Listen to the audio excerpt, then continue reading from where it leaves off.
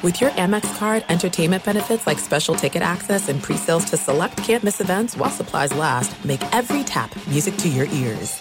It's Freddie Prinze Jr. and Jeff Dye back in the ring. Wrestling with Freddie makes its triumphant return for an electrifying 4th season. Hey, Jeff, are you ready to rumble our way into an all-new season of Wrestling with Freddie? You better believe I have. I've been practicing my body slams, and I'm jacked. All right, don't go injuring yourself now. We'll be highlighting the best stories and matches of the week in wrestling from AEW, WWE, and have one-on-one talks with the best talents in the world of pro wrestling. Listen to Wrestling with Freddie on the iHeartRadio app, Apple Podcasts, or wherever you get your podcasts. I'm Diosa. And I'm Mala. We're the creators of Locatora Radio, a radiophonic novela, which is a fancy way of saying a podcast. Welcome to Locatora Radio Season 9. Love at First Listen. This season, we're falling in love with podcasting all over again. With new segments, correspondence, and a new sound. Listen to Locatora Radio as part of the Michael Dura Podcast Network. Available on the iHeartRadio app, Apple Podcasts, or wherever you get your podcasts. The Volume. It's Boxing with Chris Mannix, presented by FanDuel. Football season is underway. Basketball is right around the corner, and there is no better place to get in on that action than FanDuel. The app is safe, secure, and easy to use. FanDuel always has exclusive offers. When you win, you'll get paid fast. FanDuel has a lot of ways to play, like the spread, money line, over-unders, team totals, player props, and so much more. Jump into the action at any time during the game with live betting. Combine multiple bets from the same game in a same-game parlay, and try out the Same Game Parlay Plus. So use the promo code BOXING and download the FanDuel app today to make every moment more during this football season. And get ready, NBA season is right around the corner. This is Boxing with Chris Mannix. Oh, somebody punch him in the face. Anthony Joshua is a composed and ferocious finisher. Watch this. Andy Ruiz is the heavyweight champion.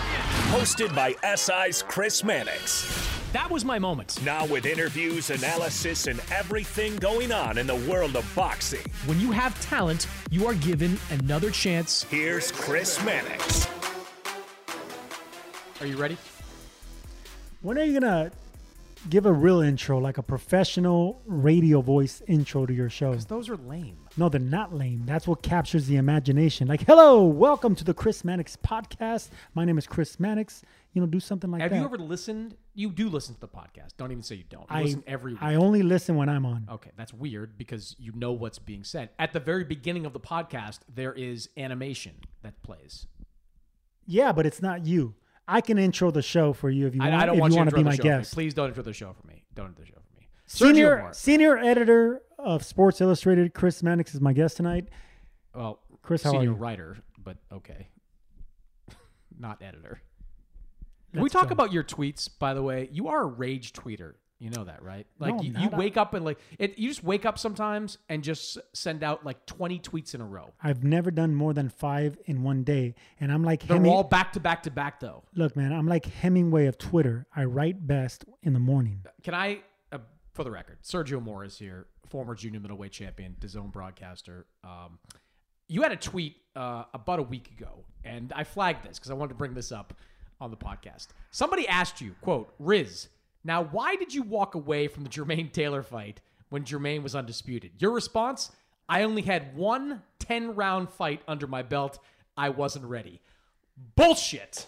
I call bullshit. Tell the people the real story about why you didn't fight Jermaine Taylor. Well, it was partly because I only fought one 10-rounder. I only have 17 pro fights, and most importantly, we're $150,000 away from $1 million. That's why. Lou DiBella, 150, and I would have done it. But see, that's why. That's the real story here. As soon as I read that tweet, I go, bullshit. If they had paid you $200,000, you would have fought a 15-rounder against it if they asked you for it. Damn right I would have. Yeah, you're right. All right, lot to get into this week. We've got some news with Ryan Garcia and Tank Davis. Got a few good fights this weekend. Your good pal, Jake Paul, is back in action as well. But I want to start with boxing being boxing once again. This past week, negotiations for an Errol Spence-Terrence Crawford fight collapsed. Crawford elected to sign a deal with BLK Prime Video. and he is going to fight in December against David Avanesian, a good fighter, but that's certainly a letdown from the Errol Spence fight. There's been, Sergio, a lot of he said, she said here. Bud Crawford has blamed Errol Spence and PBC. Errol Spence has blamed Bud Crawford. You go on social media, everybody seems to think they have the most accurate information. But let's start here. Your reaction to a long-discussed fight falling apart once again. I told you so. I told you it wasn't going to happen. You were the only optimistic person in boxing that was actually feeling good about that fight being made in late November. I think our last podcast, I told you it is not happening. It's not enough time to promote the shows. It's not to promote the fight. Well, that had to do with the date, though. That was the date. It wasn't enough time, and they weren't talking about it. Nobody was talking about it, so there was no way they were going to put a mega fight, the biggest fight in boxing, in that much of a hurry and that much of a rush. That's how I knew it wasn't going to happen. They needed the whole promotional machine coming out. They needed all guns blazing, and every talk show. It didn't happen for many reasons, and I blame a lot of people, Mannix. I just don't blame Bud and Spence, but you got to blame the managers, and then you got to blame the advisors, and you got to blame the lawyers, and you got to blame the promoters and the networks. It's all one big, I don't know the word for it, but it's all one big mess. You know, whenever you're dealing with so many people, so many contracts, so many loyalties that you have to like cross bridges, it's not going to happen. There's just too many hurdles to jump. And I just felt that that's one of the biggest fights in boxing that's never going to happen when it should. Well, BLK Prime Video coming out of nowhere was not something anybody anticipated. I had never Who heard. is BLK and what are they? It is a video on demand service that has dabbled in boxing some and is clearly attempting to get into boxing. So they're like in the Triller. future. I guess that's a decent comparison for the moment. They signed Terrence Crawford to a 1-fight deal. Reportedly, they signed Adrian Broner to a 3-fight deal. We'll see what happens with that. I have been told there is some real money behind it, some hedge fund money, some investment bank money, something along those lines. And look, if you're Crawford and you really can get 8 figures to fight David Avanesian, and the negotiations between yourself and Errol Spence and Al Heyman weren't going the way you wanted to, I kind of understand it. I mean, David Avanesian's a good fighter, but he is going to be lunch meat against Errol Spence. He is going to go out there and try to brawl, and Errol Spence is going to put him down. This is going to end badly for David Avanesian. So if you're Errol Spence and you really can get $10 million plus to fight him, I understand it. My problem with all this is that I think this was the final nail in the coffin for Spence versus Crawford. It sure sounds like Errol Spence, who has spent like a decade or more fighting at 147 pounds, who was in the Olympics at 150 plus pounds, is done with welterweight. He wants to move up. There aren't great fights available to him. If Crawford isn't, he's not going to fight Stanionis. Like, I don't see that happening. He clearly doesn't want to fight Keith Thurman. And like the mandatories out there, Boots Ennis, Virgil Ortiz potentially, he's not going to fight either one of them. So it sounds like the next step for Errol Spence is going to be moving up. And you know this, Sergio. If he moves up, he ain't coming back down. So the chances of us getting a welterweight unification fight between Spence and Crawford, one that would truly crown the best fighter in that division, they may have vanished completely after all this. We're not in the 1980s no more. We're not dealing with the Fabulous Four. We're not dealing with the best fighting the best. Nowadays, it's the best chasing the best paydays. And it's unfortunate because the fans, you know, they've been supporting boxing so long. And when it comes to the right time, that opportune time where everything's perfect, these guys are undefeated. They're at their pound for pound best. And if they only can make that fight, it's just... It puts boxing at the number one spotlight of all sports, and it just doesn't happen because there's just too much red wires to cross, too much paperwork, too many promoters and managers, advisors. Like I said, man, it was just too much to do, and when you were so optimistic about it, which is a rarity because you're just curmudgeon. Well, I just felt like I was just like, what the hell is wrong with you, man? It's all of a sudden you're positive. Well, look, the options for these two guys were limited when I was talking like that. Nobody saw this BLK Prime Video thing coming. Like, no, I don't even see it coming. It sounds like a boy band. BLK? BLK Promotions. Prime Video. I think it's Sounds more. like I don't think it's a promotional. Sounds company like as a much hamburger as it is. and Burger King or something. To speak briefly on BLK Prime Video, what they're doing isn't going to work. Like, they're doing a one-fight deal with Terrence Crawford. They're going to put it on some version of pay-per-view. It's going to do well under 100,000 buys, and there's just no scenario where they can make that money back. The same thing with his Broner deal. Broner hasn't fought in well over a year. He hasn't won a meaningful fight since 2016. His drawing power has largely vanished. I saw a video of him recently announcing the deal. He did not look like he was anywhere close to fighting shape at the moment. So I don't know what their end game is for all this. But if you're Crawford and Spence, that might have done it. Maybe we see them fight at 154 down the line, but I'm not crossing my fingers and counting on it because Crawford is in his mid-30s. Spence is approaching his mid-30s. I think we've lost our chance to see that fight forever. And that's I hate to say it, but I told you so. You did tell me so. All right, I want to talk about some news that I reported this week and get your take on it. Ryan Garcia and Tank Davis seem to be right there on the contractual element of a deal for them to fight. They have agreed broadly on the financial terms, which means I've been told the guarantees for each fighter and the percentage split for each fighter. They have agreed on the weight, 136 pounds, which is 1 pound above the weight Tank prefers to fight at and 3 or 4 pounds below what Ryan Garcia prefers to fight at. They agreed on the date, which is supposed to be sometime in January, the location, which is supposed to be Las Vegas. They seem to be right there on the financial terms. Where they're not is close to a deal for the broadcast rights. Tank Davis has been aligned with Showtime for his last 11 fights. Ryan Garcia with DAZN. The two sides have spoken, I've been told, but they are not close to a deal on the broadcast rights. So are you equally as pessimistic, Sergio, about the chances we get to see Ryan Garcia, Tank Davis, or do you think there's a pathway for this fight to get done? There's a pathway because Ryan Garcia has a big following. The kid, whenever he tweets, millions of people read it. It gets retweeted. He has a following in Instagram and Twitter. Tank's very popular. So whenever these two do decide to talk and try to make a fight, people are listening and people want this fight. It's one of the biggest fights in boxing, and these guys are so young and hungry, and they're good at what they do, and they knock people out. Not only that, Mannix, but they're with, well, at least Ryan Garcia is.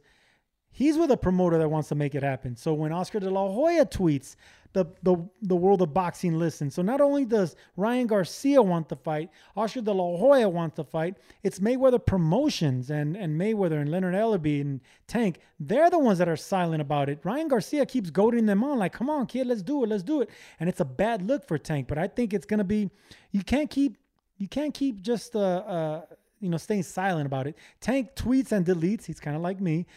Whenever Ryan Garcia says anything, but you could tell Tank wants it. You could tell Tank wants to respond to this. Kid says, let's get it on. But the powers that be and the people behind him won't let it happen. And those people, whether it's Mayweather Promotions or network or the lawyers or whatever it is, they can't keep treading lightly. He's a tank. His name's Tank. You can't tread lightly with a tank. Let him destroy. Let him do what he does best. And that's fight. And let them, do it at the right time. Don't wait any longer. I mean, this is the time to do it, and hopefully it happens. And I'm optimistic about this one. I'm glad. I wouldn't say I'm optimistic. I wouldn't say I'm pessimistic. I'm right in the middle right now. I do think that Al Heyman and Mayweather Promotions are operating in good faith, trying to make this fight happen. Otherwise, why would they agree to all the financial terms? Like, I think everybody involved wants this fight. What has to budge is Heyman and Mayweather Promotions have to authorize and tell Steven Espinoza that he needs to make a deal with DAZN for this fight. Now, people listening, they know. Sergio and I are part of the DAZN broadcast team, but this is not about that. What this is about is getting a deal done, and it does not get done unless there is a co-promotion that involves both networks. DAZN is willing to do a type of deal that we saw with Mayweather and Pacquiao. the type of deal that they were talking about doing with Tyson Fury and Anthony Joshua. DAZN's willing to do that. They're willing to split everything in an equitable way. Right now, my understanding is that these negotiations haven't really gone anywhere because Showtime is telling DAZN that Mayweather Promotions and PBC are saying this fight happens as a Showtime pay-per-view. I'm telling you, it's not going to happen without it being a Showtime pay-per-view. People can say, well, Ryan Garcia doesn't have a contract with DAZN. Well, Tank Davis doesn't have a contract with Showtime. Why can't it be on one network? It doesn't matter. Tank Davis is a Showtime fighter. Ryan Garcia, for the moment, is a DAZN fighter by virtue of his contract with Golden Boy. If this fight could happen on one network, it would have happened already. The two sides need to come together and make this deal. And let me tell you something, Sergio. This is not a hard deal to make. Like, you use previous deals as a blueprint. You use Mayweather-Pacquiao, the structure of it, as a blueprint. You use Fury-Wilder as a blueprint. ESPN and Fox, rivals in the sports game. They got together, they made a deal, and we saw two great fights, including the last one, which is one of the best heavyweight fights I've seen in a very long time. Certainly the best fight I've seen in person. You can do this. It's about greed. It's about ego. If this fight gets blocked, it's going to be at the network level. And I'm just going to say this. I think it will be blocked because of Mayweather Promotions and Al Heyman. I think they will be the ones that stop this fight from happening because I think DAZN wants to do a deal. I quite frankly think if push comes to shove, Showtime would do a deal because Showtime has nothing else for Tank Davis. Does anybody really want to see Tank versus Isaac Cruz 2? Because that's where we're trending towards if this fight doesn't get made. So I think there needs to be kind of a loosening of the reins, get the ego out of the situation, make a co-promotional deal, and then make a fight that is one of, if not the most marketable fight you can make in all of boxing today. The ego, you said it. I think, the people that are involved have big egos. And, fighters, of course, we have big egos because that's what it takes to get in the ring. But the people in the suits, what are their egos about? They don't want to work with other people across the street because of what? It's childish. It's immature. It's not good business. They could say that they don't have the following or the audience or they don't have the subscriptions. DAZN doesn't. But what have they done? Like you said, what has Showtime done? What HBO's out of business, or else I would have brought them up. What have they done? What are the numbers they're pulling? What stars are they making? Tank right now is a bona fide star, but he's not selling over 500,000 pay-per-views. Nobody is at this point. No, but that's my point exactly. I'll say this about Showtime has done a really good job at building Tank into the pay-per-view star. A damn good job. But he's not in over 300,000-400,000 pay-per-view. Probably nobody ever will be again. If the pay-per-view numbers for Wilder versus Ryan Garcia will be. We'll see. I mean, look, those days may be gone forever. We don't know if the million plus pay-per-view buys. My point in all this is that Showtime has spent a lot of time and a lot of money investing and building Gervonta Davis. DAZN has spent a lot of time and a lot of money investing and building Ryan Garcia. Neither network should be excluded. And they don't have to be because you can make a deal that will make everybody happy. And here's the difference. Ryan Garcia's promoter, Golden Boy, Oscar De La Hoya, they want that fight to happen. But on the other side of the fence, Mayweather, they don't say anything. So they're actually to blame a little bit here too, because if the fighter and Ryan Garcia, the promoter and Oscar De La Hoya, if they're the ones talking, they're willing to make a deal. They're willing to talk over the contracts and the deal and everything, and they're just staying quiet about it, well, they're to blame. I mean, I hate to be so blunt about it, but they're the ones not saying anything about it, which means they don't want that fight, and it's upsetting. I don't need them to say anything. I just need them to make a deal. Because if this fight falls through, we're going to see Tank against someone we don't care about, and we're probably going to see Ryan in against someone we don't care about, and that would be catastrophic for boxing in the aftermath of the Errol Spence fight. Let me transition to a favorite topic of yours. Jake Paul is back, going for his 6th professional win when he takes on Anderson Silva down in Phoenix. This figures to be a pretty big event. Tickets have moved exceptionally well. Jake has done pretty solid numbers on pay-per-view in his time headlining over at Showtime. Anderson Silva is best known for his MMA exploits. He's one of the greatest mixed martial artists of all time, maybe the greatest mixed martial artist of all time. But he is also a decent boxer. He is 3-1 now. He's not a decent boxer. Okay, hold on. Let me finish what I'm saying. He's 3-1. He has a win over Julio Cesar Chavez Jr. That's a real win. He beat the former middleweight champion legitimately just last year. So here's the question I have for you. If Jake Paul beats Anderson Silva, does he deserve credit for that? Deserves got nothing to do with it because he's not fighting a boxer in a boxing ring. He's fighting a 47-year-old man, 47 years old, and a guy that's never been in a boxing ring other than with a lazy, irresponsible former champion in Chavez, who, he probably wasn't even in shape. He just took that payday. Anderson Silva lost his professional debut because he actually fought a fighter with a 50-50 record. From there, he's fought non-boxers. So you can't say he's a boxer. Jake Paul is... Okay, but you can't say... Chavez is a boxer. You called him lazy, and that's fine, but he's a real boxer. He is a champion. Yeah, that's the only thing that brings some kind of credibility. But Chavez is lazy, irresponsible, and he's not reliable. We all know that. Boxing knows that. But yeah, you got to give Anderson Silva credit for beating him. Okay, I'll do that. It was split decision, but whatever. The other wins, what? Win's a win. You had split decisions. I get it, but they were against other fighters. Mannix, you're trying too hard to promote Jake Paul. Jake Paul needs to be fighting a boxer. I don't care if he's a 0-5 boxer, but a boxer, someone that fought 5 professional boxers and lost. Then I can give him credit. Anderson Silva just fought one professional fighter in Chavez. He got a split decision, and then he got knocked out in his pro debut versus another professional boxer. The other guys were making their professional debuts. They weren't professional boxers. So Jake Paul does not earn my respect here. I give him credit for being a hustler, for being one of these guys that can turn lemonade into shit into lemonade. I give him credit for that, man. He gets attention. He gets the eyeballs that the new YouTube, crowd. Hey, all the credit to him.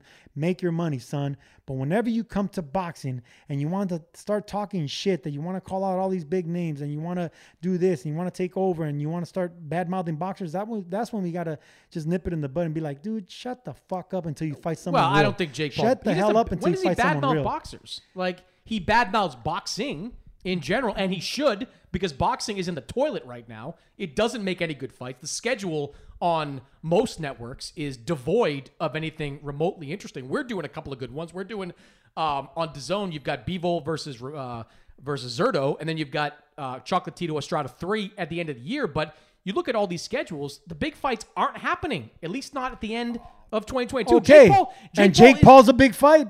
According to the people buying his fights. People are... It's not boxing fans that are buying this fight. It's YouTube. Some of them these kids and all this other thing. Let Who them cares? Buy. And it's not going to be... That pay-per-view, how much is it going to be? Is it going to be $50? He charges less usually than everybody else. If it's $50 and he could Can sell... I just point this out, Serge? I don't want to get back in this hamster wheel with you again, but...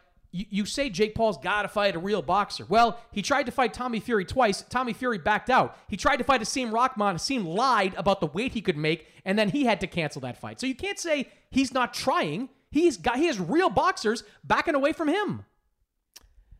The second he calls me, all right, this I'm is running what we always towards come it. back to. I just like, by the way, I have a story up on SI.com right now about Jake Paul. I would spend some time in Puerto Rico with him. I read the story. Back. No, as we record this, no, you haven't. But I just like to point out, and you hate when I do this, but I'm going to do it anyway.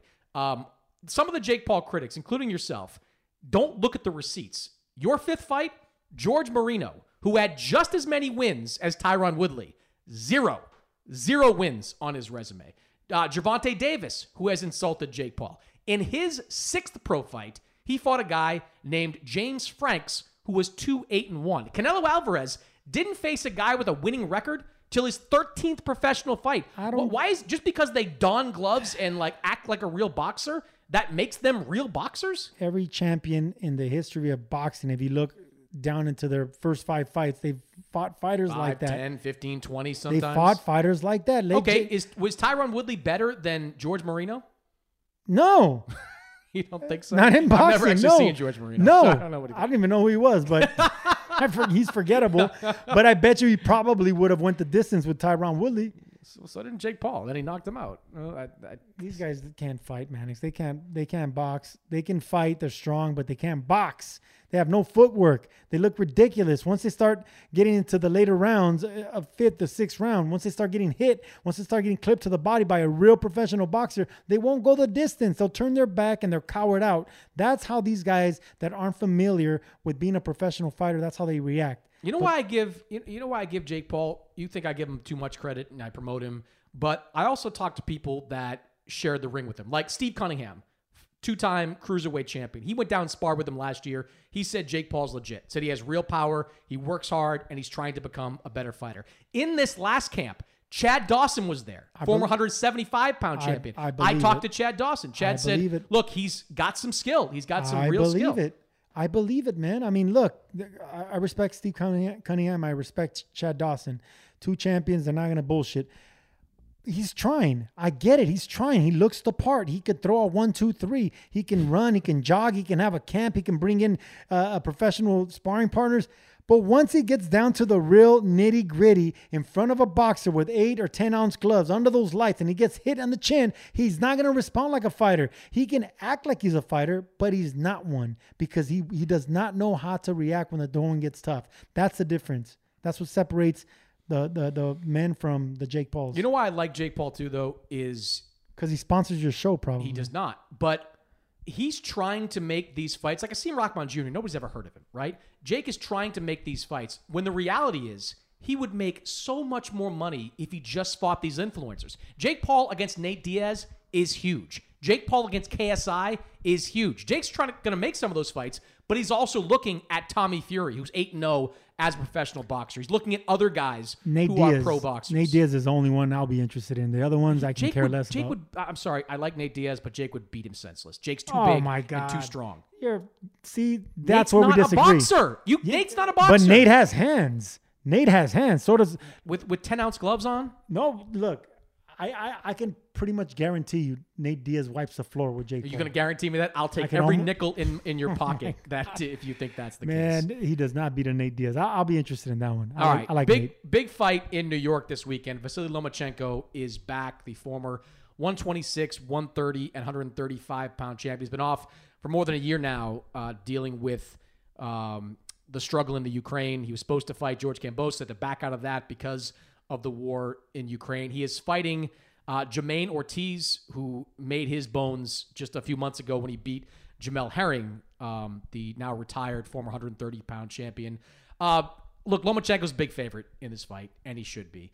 What are you expecting? What do you want to see out of Lomachenko in his first fight back? I don't expect him to be Lomachenko and come back and wipe the floor with a young, hungry, undefeated, strong fighter Ortiz. I was watching video on him. I watched his fight with Herring. He's impressive. And, fighters like that, they wait for a moment like this, to take down a legend pretty much. Loma is a 3-division world champion, a gold medalist. He's going to go in the Hall of Fame. Ortiz is going to be salivating to beat a fighter like this coming off a 1-year layoff. Ortiz has been active. This is his third fight in 2022. So I wouldn't go as far as say he's a live dog as far as skill-wise. But attrition and youth and hunger, and when in the later part of the fight, I give him a chance to start touching up Loma, make him uncomfortable. So what do I expect out of Loma? To get out of this fight with a victory, with no injuries, no cuts, and no bad performances like a knockdown or where you looked old. Just get out of this one, go to the next one. That's all I want out of him. Yeah, I think there's going to be some ring rust, but if he's anything like the Lomachenko that we're used to. Jermaine Ortiz is a good fighter. He looked really sharp against Jamel Herring, but Jamel Herring didn't have anywhere near the offense that Lomachenko does. Lomachenko's going to throw punches in bunches. So I want to see him dominate this fight in the later rounds and get the stoppage because that will give him some of his momentum back. Now, Sergio, we've talked a lot, whether it's on Jabs over on DAZN or in previous podcasts about Devin Haney against Lomachenko.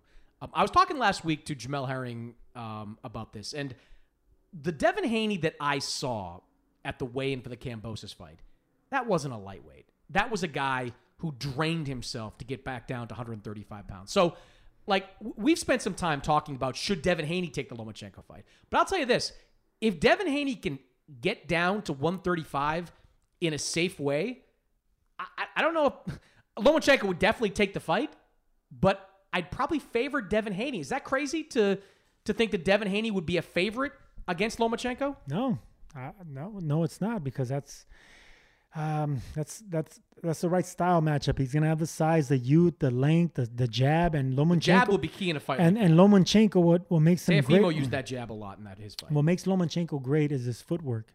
It's the angles. And the older you get, of course, the legs are the first thing to go, and they can go overnight.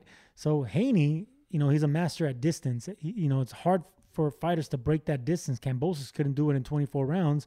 A lot of fighters can't do it in 24 in 12 rounds. So Lomachenko's going to have to break that distance with footwork. He'll be able to have success in the first half of the fight, but in the second half of the fight, when things slow down, you can bet Haney's youth, his vigor, and that jab and that confidence, the fact that he has all the belts, he has so much to prove, the fact that he wanted this fight for a long time, that's when it starts taking over. You're right, he has wanted this fight for a long time. But let me ask you this. You saw Devin Haney at that weight. You saw what he looked like. Should he take this fight? Or should he go up to 140 right now? No, take the fight. I think you said still, should or shouldn't? He should, because he's still young enough to where that weight doesn't affect him. He can still, even though he did look very dehydrated and drained, he has youth on his side. He can bounce back really fast. Drying yourself up like that, it only affects the older you are. So when you're 23, 24 years old, you're still able to do that, even at 25 years old. But once you get into your late 20s, now, man, that's very dangerous. Yeah, I think that fight is going to happen. Devin Haney wants it. Lomachenko wants the opportunity to win all 4 belts. It is a legit pay-per-view in Las Vegas or Los Angeles, wherever they choose to ultimately put it. It's a great fight. It's what Devin Haney's always wanted. So I do think he sucks back down to 135 one more time. I just hope after it's over, he doesn't regret it. Hey, but let's not give Haney is a very responsible fighter that's always on weight. He's never been. I'm not saying he's irresponsible. He's growing out. No. A little bit of that maybe he's growing out of it, or maybe it's the fact that he had to fly. He had to fly 15 hours. Well, he was there for several weeks beforehand, so it doesn't matter, man. I mean, you have to acclimate to the climate you're in and the places you are. The water, the food's different. I know it sounds like excuses, but when anyone in boxing can tell you, making weight, it's a science. It's not only working out in the gym. It's every little thing. Not only where you are, but what you're drinking, what you're eating, and at what times. And when there's time differences, it makes a big difference. Is that what killed you in the Forrest rematch? No, from Vegas to Los Angeles. My debauchery took a hold of there, but I gotta love it. Last thing for you, we are going to be in San Diego this weekend for what I think is a sneaky good fight. 135 pounds. Jojo Diaz, former world champion at 130. William Zepeda, who's become something of a name at 135. They clash at lightweight. I love this fight, Sergio, because it's a true kind of crossroads fight. For Jojo Diaz, he's coming off the loss to Devin Haney last year. He really needs a win. Zepeda, he has been a fast rising star since his win over Hector Tanajara last year, but his last couple of fights have been so-so. His most recent one, a decision win over Rene Alvarado. But one way or the other, this is going to be Rock'em Sock'em Robot for as long as it lasts. Both these guys throw punches and bunches, and both of them have vowed that they are going to stand in the middle of the ring and trade. So who do you like in this fight? Man, like you said, it's a great fight between two southpaws that are completely different, not in style, but in power. Zepeda has that eraser. He comes forward. He's very aggressive. He's a volume puncher. Jojo Diaz is also aggressive and a volume puncher, likes to mix it up, but he doesn't have the power. But what Jojo does bring to the table is timing. I mean, and he has a good jab when he uses it. Jojo actually was doing really well with his jab with Haney. I was watching that fight again, and Haney, who has one of the best jabs in boxing, wasn't out jabbing Jojo in that fight. So that's timing. That's what Jojo brings to the table. Body shots. He's an excellent body puncher. He has a championship experience coming into this fight. Zepeda, he's only fought, a secondary champion in Alvarado. So he doesn't have that championship experience that Jojo has. What did you think of Zepeda's fight against Alvarado?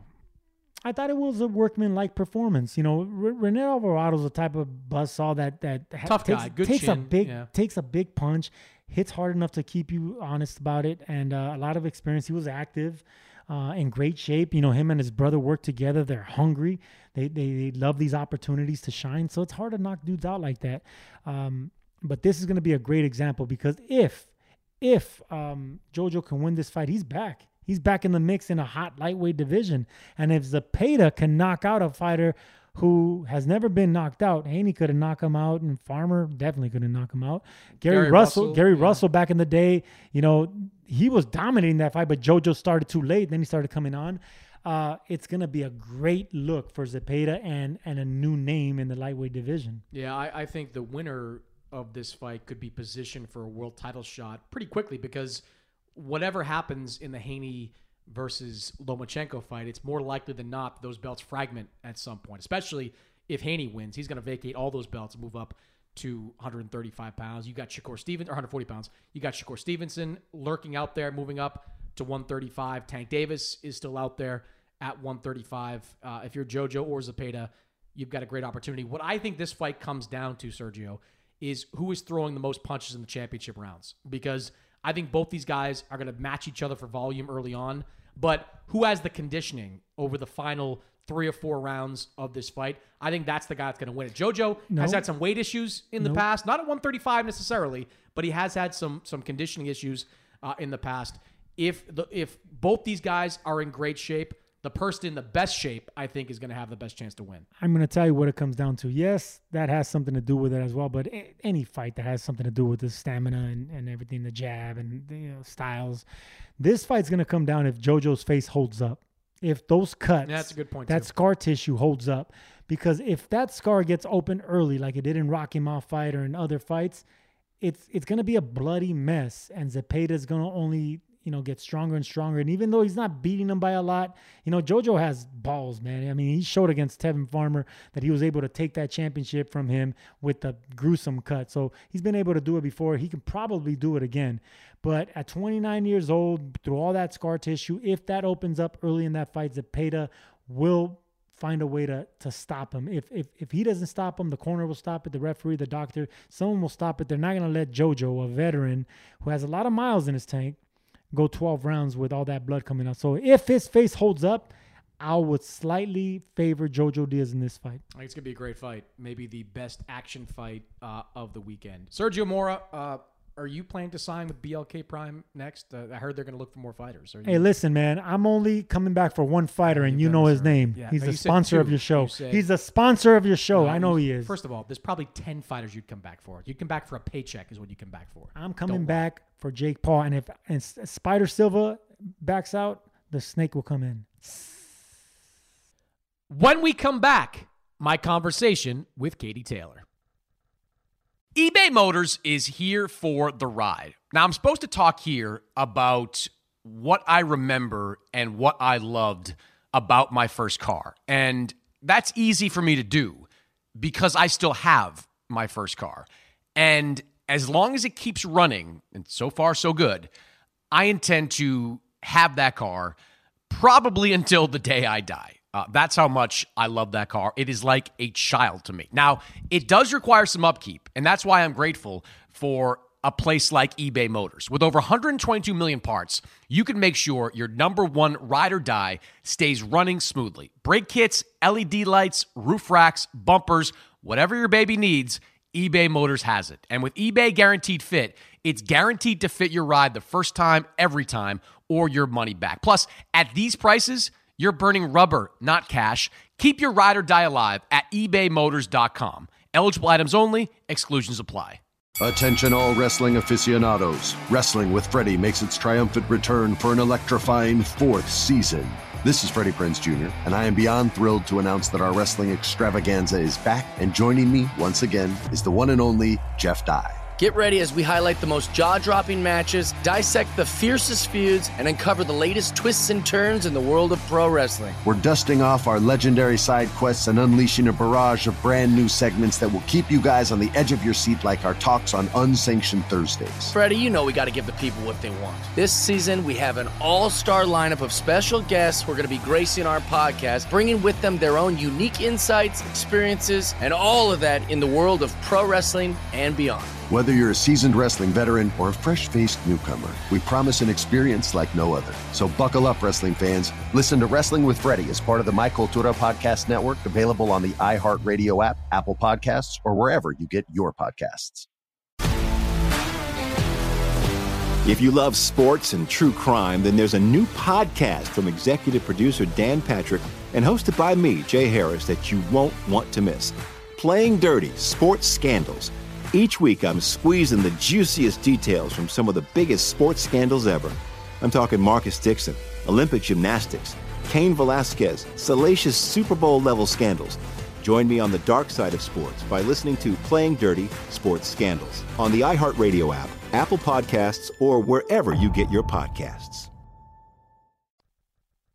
All right, Katie Taylor is the undisputed 135-pound champion. On Saturday, she'll return to defend her titles when she takes on Karen Carbajal at Wembley Arena in London. That's a fight you can see Saturday worldwide on DAZN, and Katie joins me on the show. Katie, back in the UK, back at Wembley, where your pro career began back in 2016. I'm wondering, what do you remember about your pro debut?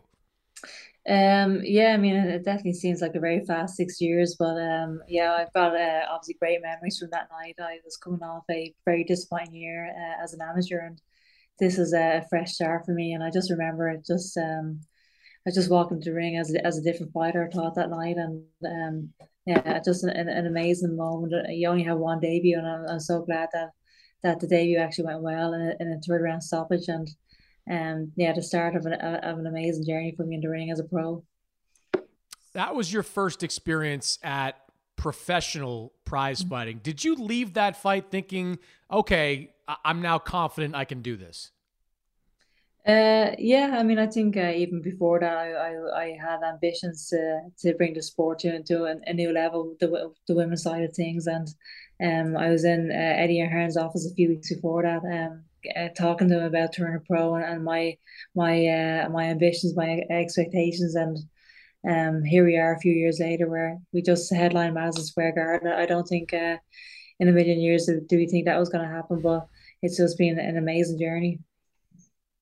If you knew back then in 2016 that your career would go the way it has gone, how would you feel about it?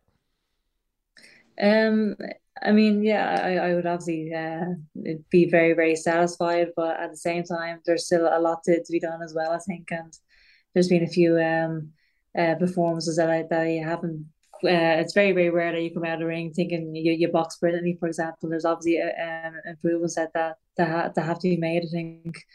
And I don't think people have seen the best of me yet, and that's a very exciting prospect for me. So I know that there's still a lot to be done. There's still a lot to be shown, and I'm just excited about for what's to come, really.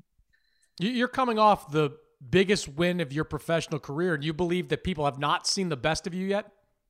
I don't think so. I think I was obviously a good performance the last time, but I think that there is more to be shown, and yeah, I'm looking forward to actually showcasing that in the fights to come. I feel like I am getting better and better each and every time, and yeah, I definitely feel like I haven't shown my full potential yet.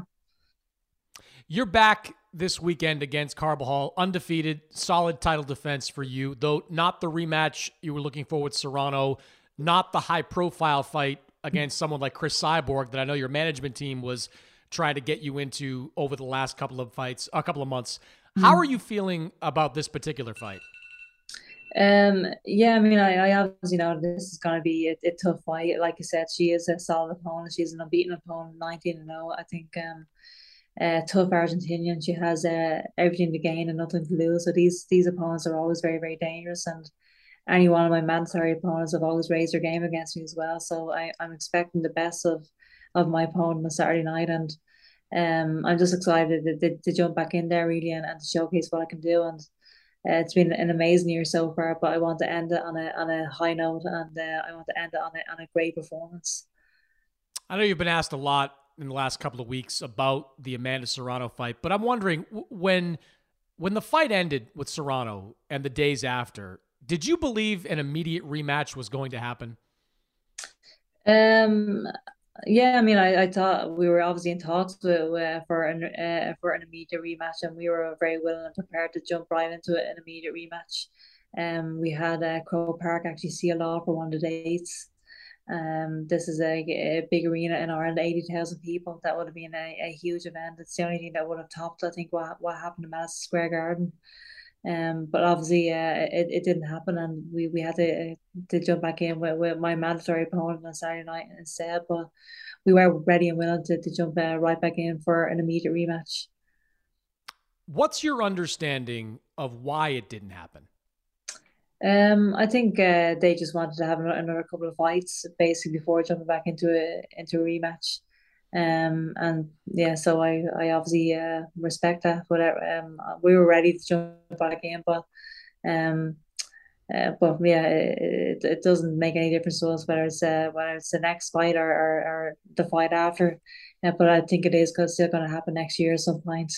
I still to this day think it is the biggest fight out there in women's boxing. The first fight was huge, but can you imagine how big the second fight would actually be after the first one was iconic. So yeah, I think that's obviously a huge mega fight again. You won the fight, and you don't often see the person that won the fight showing the most interest in running it back again. But it seems like it is important to you to have a second fight with Amanda Serrano. I guess I'm just a bit crazy. I always want to, I always want the big fights and the toughest challenges, and I definitely do believe that it's the biggest fight out there. I want to be involved in these big mega fights, um, and I think that's what it's fights like that that actually secure your legacy as a fighter as well. Just being involved in a huge mega fight after mega fight, and I just want to give the fans what they want really. You know, you mentioned your legacy.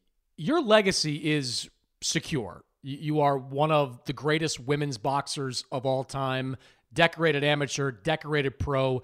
But you talk a lot and have just talked a lot about bigger fights ahead, bigger nights ahead. What do you want out of the rest of your career? What are you looking for over these next couple of years? Um, well, one of the things I would absolutely love is to have a big homecoming fight in Ireland. That's 6 years as a pro, and I still haven't actually fought back home, which is crazy. So I think I'd absolutely love that big homecoming fight. And we're talking about Crow Park, 80,000 people. That would be such a huge event, and that would be a dream for me to actually have a chance to fight there and to give the Irish fans and just the support that they've given me throughout my whole career, both as a professional boxer and an amateur boxer. I think they also deserve a big night like that. You know the politics of you fighting in Ireland better than anybody. You talk about it now. Are you more confident now that a Croke Park fight can happen next year than you have been in years past? Yeah, definitely. I think it is definitely going to happen at some stage. Like I said, even for the immediate, we were obviously in talks for an immediate rematch, and we had Crow Park actually sealed off for one of those days in September sometime. We were definitely ready to jump in and fight and have a big homecoming fight in Crow Park. So it is definitely going to happen at some stage, which is fine thinking for me, even thinking about it. Having a big fight at home, 80,000 people.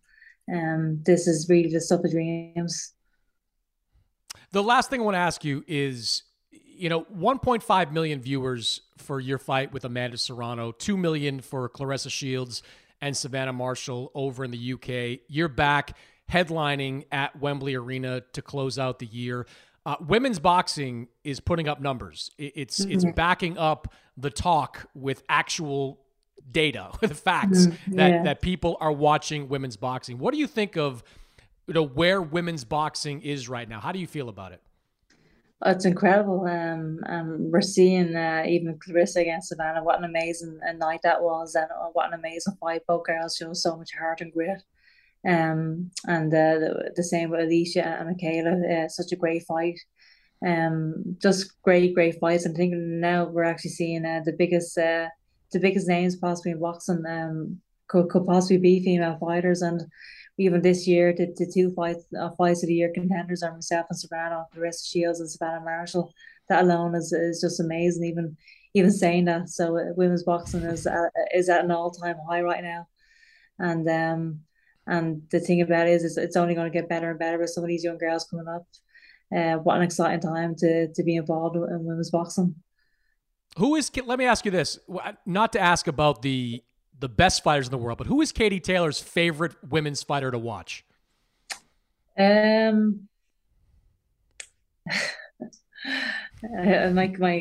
team are here laughing at me.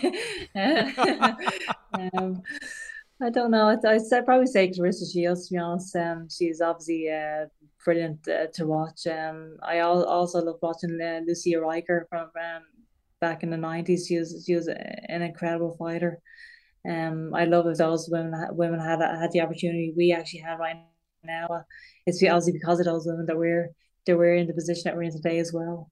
But yeah. Yeah, it's just incredible that, we talked about this last week, that the gap, even though there is a gap between men's boxing and women's boxing popularity, it's closing because women's boxing is giving fans great fights and the fights that they're asking for more often than not. Yeah. And that's just a good sign for the future because you're right. The depth in women's boxing is growing by the month, it seems like, with women getting into this sport. Yeah, absolutely. So, and we're seeing the best versus the best all the time in women's boxing in comparison to sometimes to the men's side of things where we're not actually seeing the best fights happening and people are getting frustrated at times. But from the women's point of view, we're seeing, like I said, the champion versus champion each and every time, and that's the thing that's actually elevating the sport. Yeah, fans get frustrated. Media get frustrated too, talking about men's fights that never actually happen as well. Katie, good luck on Saturday. Karen Carabajal, your title defense at 135, back on DAZN over in the UK. Always great to catch up, Katie. Yeah. Good luck to you. Thank you so much, Chris. Talk to you soon. And when we come back, this week's picks brought to you by FanDuel. The NBA season is underway, and it's the perfect time to download FanDuel, America's #1 sportsbook, because right now, new customers get a no-sweat first bet up to $1,000. Plus, FanDuel is the only sportsbook that's giving all customers 3 months of NBA League Pass when they make a $5 bet. You guys know, listen to this podcast, I love boxing, but the NBA, it's been my #1 for a long time, and there are a lot of good teams, a lot of great games that are going to happen in the NBA this season. So you should be betting on them with our friends at FanDuel. FanDuel has all your favorite bets, from the money line to the point spreads to player props. You can even combine your bets for a chance at a bigger payout with a same-game parlay. Plus, with live betting, you'll get updated odds on games that have already started. The FanDuel Sportsbook app is safe, secure, and super easy to use. So download FanDuel today and use promo code BOXING to get your no-sweat first bet up to $1,000. Make every moment more this season with FanDuel, the official sportsbook partner of the NBA. And just to give you something else, don't bet on the Lakers this year. It's not a good bet. Time now for this week's picks, brought to you by FanDuel, and I am locked in this week on the pay-per-view in Arizona. Jake Paul against Anderson Silva, the problem child against the spider. The odds for this fight right now are pretty close. Jake Paul is at -190 to win. Anderson Silva, a +152 underdog. I like Jake Paul. I think Jake, for all his critics, is becoming a pretty good boxer. And even though Anderson Silva has that win over Julio Cesar Chavez Jr., I just don't like a 47-year-old Anderson Silva against a 25-year-old Jake Paul. I just think there's too many physical factors in the column of Jake Paul, and I think he wins this fight. So take Jake Paul to win at -190. If you want to get a little bit of money out of this, if you want to up your odds, look at Jake Paul by knockout. Jake Paul has shown some fantastic power throughout his boxing career. He stopped Tyron Woodley with a one-punch knockout in their last fight. Silva, again, has been a durable guy in MMA, but he's 47 years old, and this is an 8-round fight. I don't know if this fight ends with one punch in the way that Jake has stopped Woodley and Ben Askren and Nate Robinson. It could also end with Jake just wearing down an older Silva. But either way, I think this fight ends with a Jake Paul knockout. So take Jake Paul to win at -190. Take Jake Paul to win by knockout at +260. Make some money. Those are my picks, brought to you by FanDuel. That's it for this week's episode. My thanks to Sergio Mora and Katie Taylor for joining the show. As always, subscribe, rate, review this podcast on Apple Podcasts, Spotify, wherever you download podcasts. And I'll see you next week.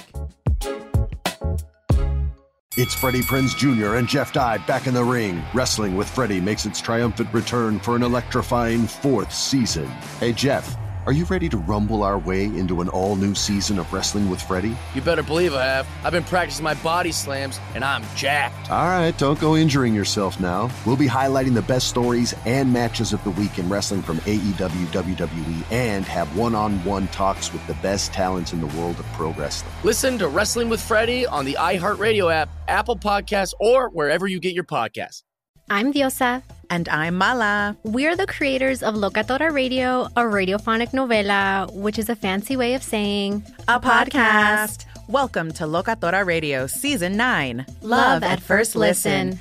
This season, we're falling in love with podcasting all over again. With new segments, correspondence, and a new sound. Listen to Locatora Radio as part of the My Cultura Podcast Network. Available on the iHeartRadio app, Apple Podcasts, or wherever you get your podcasts.